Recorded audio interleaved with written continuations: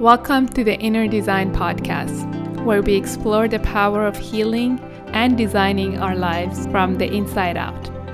I am Mitra Silva. You are in charge of the kind of energy, people, and materials you bring into your space. On Inner Design, we'll talk about how important it is to live with intention and purpose.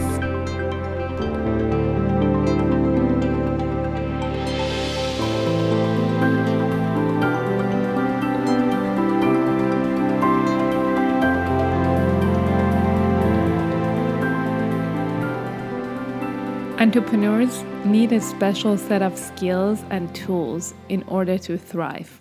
I like to refer to these essential tools as the startup toolbox. Keep in mind, this is not an all-inclusive list. However, these are qualities that I've found helpful in my own journey as well as the journey of my peers.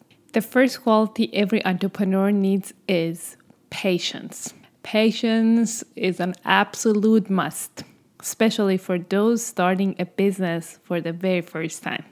Entrepreneurs need to be patient with themselves first and foremost, allowing themselves to make mistakes and grow from them. They also need to be patient with the process itself. Success and results will not happen as fast as you would like. And it often feels painful waiting for the seed you plant to bear fruit. However, the more you nurture yourself and your business during the growth process, the more fulfilled you will be. Another tool you need as an entrepreneur is your why. In other words, why are you choosing the route of an entrepreneur despite the challenges it may bring?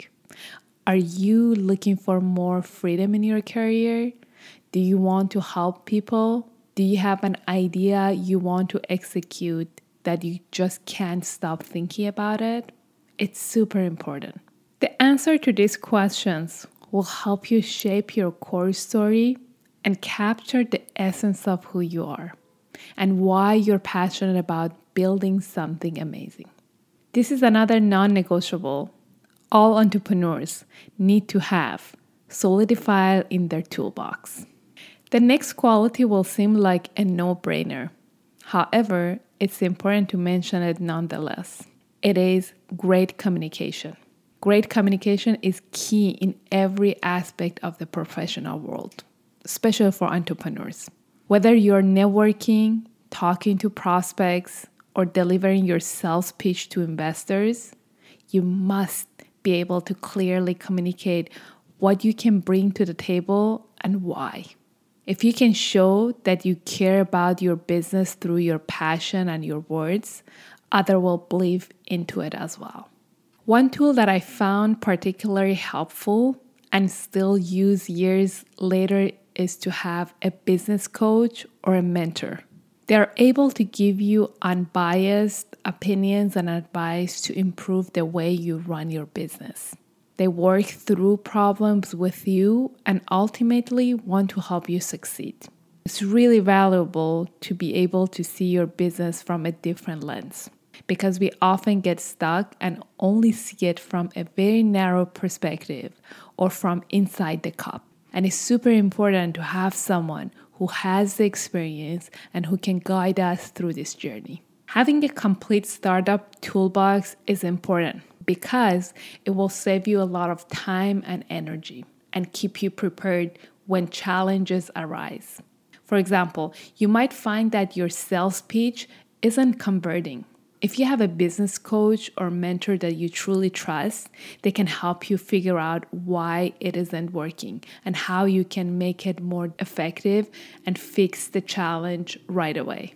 You might have started your entrepreneurial journey with some of these tools already. If so, that's great. That'll give you a head start. In order to develop the other tools that may not be as strong, you need to go out there and develop yourself.